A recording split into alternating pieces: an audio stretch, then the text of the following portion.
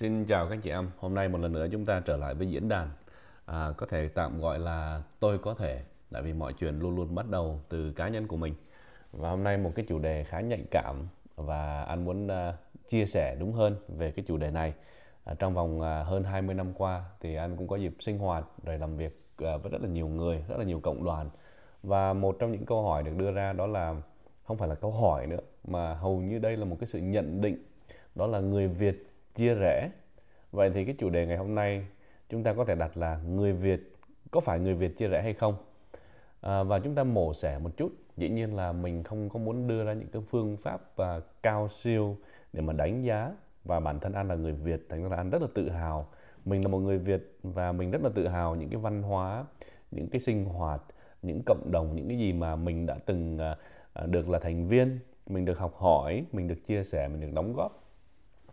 Và nghiên cứu cho thấy rằng là con người chúng ta đó, bản chất con người chúng ta là một động vật, một sinh vật gọi là social animal, tức là một cái loại động vật mà luôn luôn thích được vây quanh mình bởi những cái người khác. Và thống kê cho thấy, giả sử nếu mình là một người độc thân đi ha, thì thống kê cho thấy rằng là người độc thân đó sẽ vui hơn nếu mà người độc thân đó nuôi một con chó chẳng hạn, đúng không? Nghiên cứu rất là rõ ràng.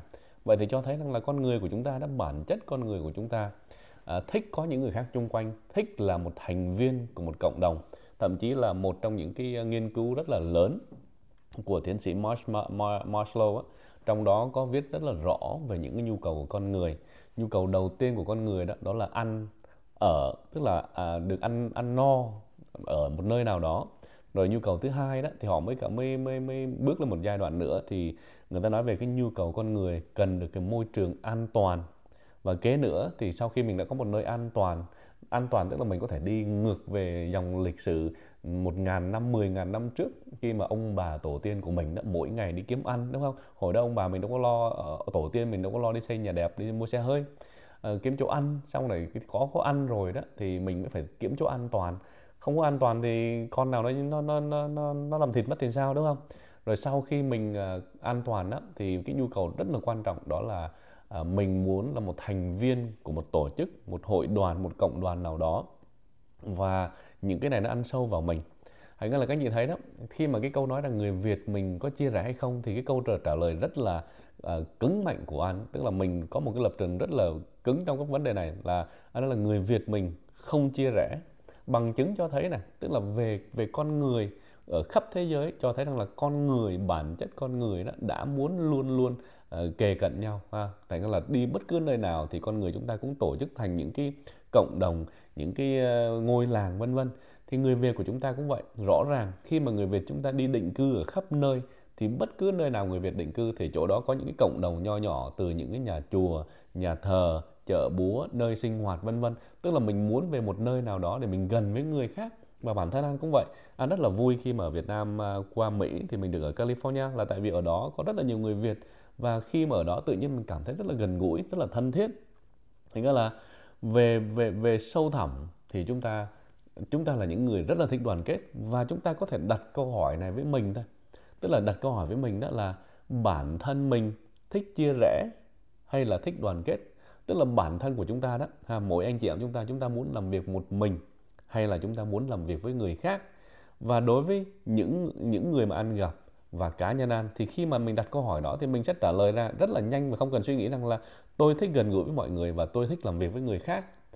Và hầu như mình có thể nói là chưa có một người nào ăn hỏi mà họ nói rằng là tôi thích làm việc riêng rẽ và tôi không muốn đoàn kết. Ai cũng muốn đoàn kết cả. Những câu mà anh đã từng cả trả lời mà anh nghe đó, thì người ta nói rằng là tôi không thích làm việc với người Việt. Và thực sự khi mình nghe câu nói đó mình cũng đau lòng lắm. Là tại vì mình là người Việt mà. Mình là người Việt mà mình không thích làm việc với người Việt thì mình làm việc với ai, đúng không? Chỉ có một cái vấn đề rất là lớn, đó là chúng ta không biết cách làm việc với nhau. Và từ đó nó tạo ra một cái gọi là một cái sự hiểu lầm, một cái sự đánh giá sai trật về cái việc là người Việt đoàn kết hay không đoàn kết. Ví dụ khi mà chúng ta không biết cách đoàn kết không có nghĩa là chúng ta chia rẽ. Không biết cách không phải là chia rẽ, đúng không? Và chúng ta chỉ cần phải học cách thôi. Thì sau một thời gian dài anh có dịp rất là may được sinh hoạt với rất là nhiều cộng đồng bạn trên thế giới, đủ mọi sắc dân. Mình thấy rằng là có những cái dân tộc khác cũng giống như người Việt, tức là họ cũng có những cái sự chia rẽ. Nhưng mà khi nhìn sâu vào đó thì mình thấy rằng là thực sự không phải họ muốn chia rẽ mà họ không biết cách làm việc chung với nhau. Và trong người Việt của chúng ta thì chúng ta cũng thấy này, mỗi nơi, ngay An đang sống ở Atlanta thì mỗi năm ở đây có 2-3 cái hội chợ khác nhau. Ở Cali cũng vậy, ở Bắc Cali, Nam Cali và hầu như tất cả những nơi nào mình đi đó thì mình đều thấy rằng họ có những cái sinh hoạt khác nhau và họ bị gọi là chụp mũ, bị đánh giá là một người không đoàn kết. Nhưng mà nhìn vào cái vấn đề mà hỏi họ đó, bạn có phải là người không đoàn kết hay không, hay là có phải bạn là đứa mà đứng ra gây chia rẽ, thì chẳng ai nhận lỗi cả, đúng không? Không ai nói rằng là tôi thích chia rẽ hết, không ai thích là cộng đồng chia năm xẻ bảy. Nhưng mà cái chính là họ có những cái quan điểm khác nhau, và chính vì những cái quan điểm khác nhau đó họ làm việc riêng. Và chuyện đó đó thì mình, thứ nhất là mới đầu đó anh cũng không có hiểu, thì anh nghĩ rằng đó là cái sự chia rẽ. Nhưng mà sau này được sinh hoạt chung với các cộng đồng ở khắp nơi trên thế giới thì mình thấy đó là chuyện rất là bình thường. Ngay cả ở Mỹ cũng có hai đảng, đúng không? Đảng Dân Chủ và Đảng Cộng Hòa. Họ như nước với lửa vậy. Họ không làm việc chung với nhau được, trừ khi là hoàn cảnh bắt buộc họ sẽ tới, họ mỉm cười và họ làm việc chung với nhau. Nhưng mà hai người là lập trường khác nhau. Nhưng mà đó có phải là sự chia rẽ không, hay là đó chỉ là cái đường lối làm việc khác biệt và họ tôn trọng cái sự khác biệt đó. Là khi mà anh mổ xẻ sâu vào trong cộng đồng người Việt thì một trong những cái điều mà anh quyết định đó là trong cái môi trường đó, trong cộng đồng đó, bản thân mình phải đóng góp tích cực về một khía cạnh nào đó để giúp cho người Việt chúng ta có thể tới gần nhau, làm việc với nhau một cách vui vẻ hơn.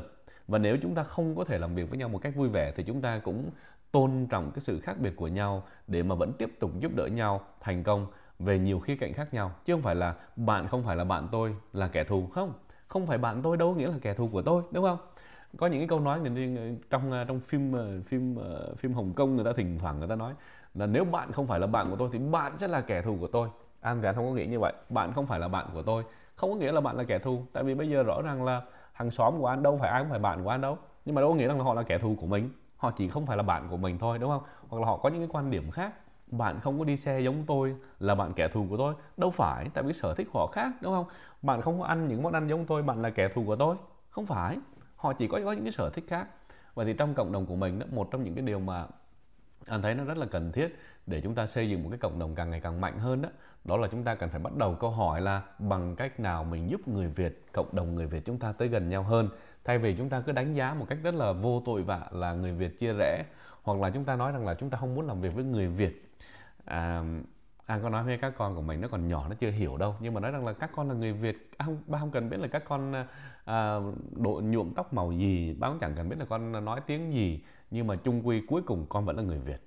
Okay? Dòng máu Việt nó chảy trong con. Thì chúng ta cũng vậy, An mặn mà với cộng đồng người Việt, tại vì mình là một người mang dòng máu Việt và mình nợ, mình nói nợ thì cũng không có hẳn cái gì ha, và mình rất là tự hào mình là người Việt và mình muốn luôn luôn đóng góp để cho cộng đồng của mình có thể mỗi ngày một hơn nữa.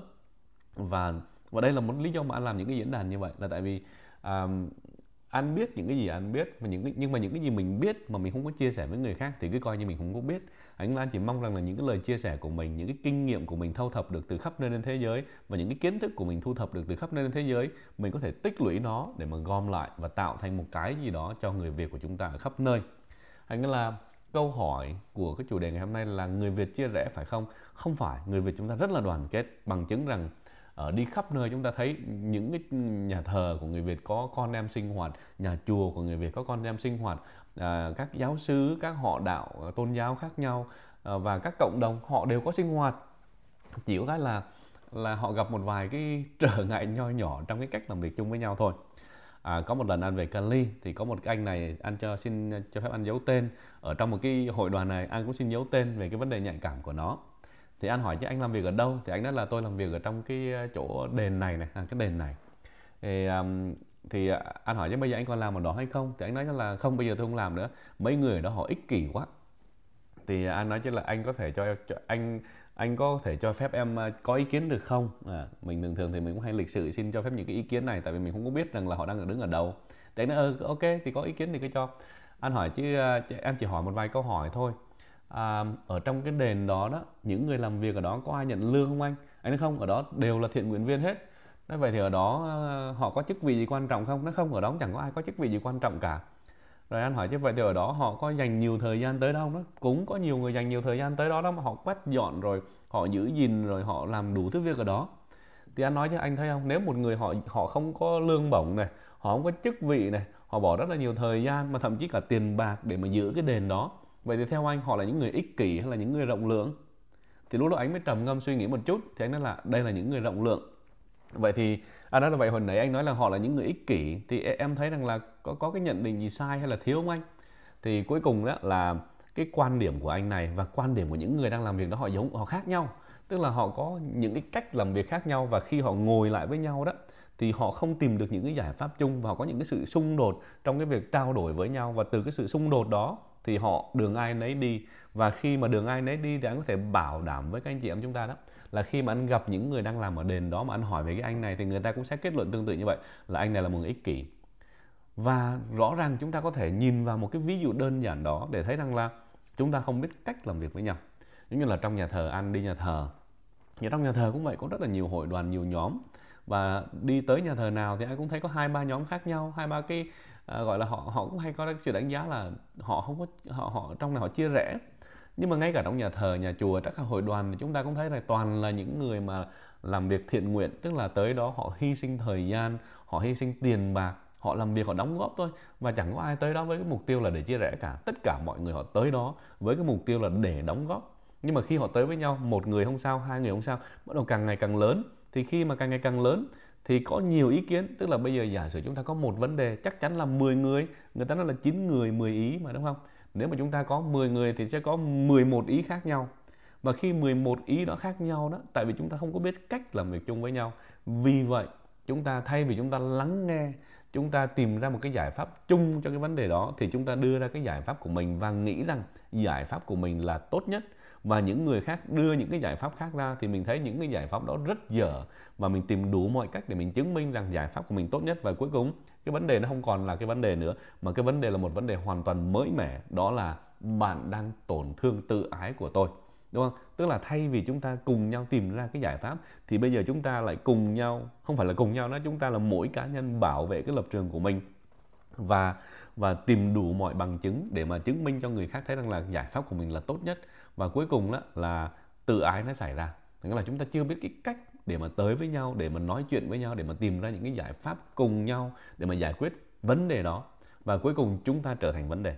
Tức là thay vì 10 người ngồi lại để cùng nhau giải quyết những vấn đề, thì cuối cùng chúng ta sẽ trở thành những cái vấn đề, và từ đó chúng ta đường ai nấy đi. Và chúng ta không có hiểu rằng là nếu mà chúng ta tới với nhau mỗi người một ý là chuyện bình thường. Và cái quan trọng là chúng ta có đủ kiên nhẫn và rộng lượng để lắng nghe, để cuối cùng là gom ra cái ý kiến tốt nhất hay không, hay là chúng ta chỉ có bảo vệ cái quan điểm của mình. Và có nhiều cái ví dụ tương tự như vậy các anh chị. Thành ra là khi mà đi khắp nơi thì anh thấy rằng là vấn đề của chúng ta đó là cái cách làm việc với nhau thôi. Làm sao chúng ta có thể làm việc với nhau một cách hữu hiệu hơn. Và nếu chúng ta có cách, nếu chúng ta có cách, anh bây giờ cái gì như là cái câu nói của anh không phải là nếu nữa, anh nói là nếu chung. Nhưng mà trong nhiều năm qua anh làm việc chung với là rất là nhiều người thành đạt, và không phải là rất là nhiều người mà rất là nhiều người, anh đang nói là hàng ngàn, hàng chục ngàn người ở khắp thế giới đó các anh chị. Thì anh có những cái phương pháp mình có thể làm việc chung với nhau được, và dùng những cái phương pháp đó thì mình có thể kết nối người Việt để mà mỗi người chúng ta đóng góp tích cực hơn cho cộng đồng người Việt ở khắp nơi. Nhưng mà chúng ta phải bắt đầu với một cái suy nghĩ khác biệt, đó là chúng ta phải bắt đầu với cái suy nghĩ và quyết định rằng là người Việt của chúng ta rất là đoàn kết, người Việt của chúng ta rất là thích đóng góp. Thì chắc là chỉ có là người Việt chúng ta chưa biết cách để làm sao làm việc đó một cách hữu hiệu hơn thôi. Và mình cũng chẳng kết tội ai cả, tại vì nó là một cái gì đó nó theo mình từ rất là nhiều năm nay, đúng không? Vì văn hóa cũng có, vì môi trường cũng có, vì hoàn cảnh cũng có, và nó làm cho mình trở thành một con người như hiện tại. Nhưng mà những cái gì làm cho mình trở thành con người hiện tại thì nó có thể những cái xúc tác khác có thể thay đổi con người hiện tại của mình để mình trở thành một con người khác hơn và tốt hơn. Thành ra là anh tin chắc rằng là người Việt của chúng ta rất là đoàn kết, và mỗi người chúng ta đều có cơ hội đóng góp để cho cộng đồng người Việt đó càng ngày càng vững mạnh hơn. Nhưng mà nếu mà chúng ta cứ khăng khăng mà nói rằng là người Việt chia rẽ đó, thì bởi cái suy nghĩ đó không thôi đó thì mình đã chia rẽ rồi. Hay là mình phải cài đặt cái tư duy, cái ý tưởng của mình một cách có chỉnh sửa cái lập trình tư duy của mình để nói rằng là chúng ta là những người rất là đoàn kết. Bằng cách nào chúng ta có thể đoàn kết hơn, và bản thân tôi có thể đóng góp được những cái gì. Thành ra là anh mong qua những cái diễn đàn này chúng ta có thể tới gần với nhau, và anh cũng mong cái sự đóng góp của các anh chị. về những cái ý kiến, về những cái chủ đề để mà An có thể đóng góp tích cực hơn qua những cái chủ đề này, rồi tích cực hơn qua những cái chương trình An sẽ làm trong tương lai để mà đi gần hơn và đi sát với thực tế hơn, để mà giúp cho chúng ta phát triển về con người, phát triển về kinh doanh, phát triển về cộng đồng, và phát triển về những cái lĩnh vực khác đối với tất cả của những người Việt. Những cái bài chia sẻ này nếu các anh chị em thích thì An cũng mong rằng các anh chị hãy chia sẻ với những người bạn của mình ở khắp nơi trên thế giới, để dùng cái diễn đàn này là một phương tiện để mà chia sẻ những cái thông tin, để mà chia sẻ những quan điểm sống và chia sẻ những cái phương thức, phương cách sống, quan điểm sống và những cái phương pháp để mà sống dựa trên những cái kinh nghiệm và kiến thức mình thâu thập được. Xin cảm ơn các anh chị đã lắng nghe và hẹn gặp các anh chị trong những cái chủ đề khác.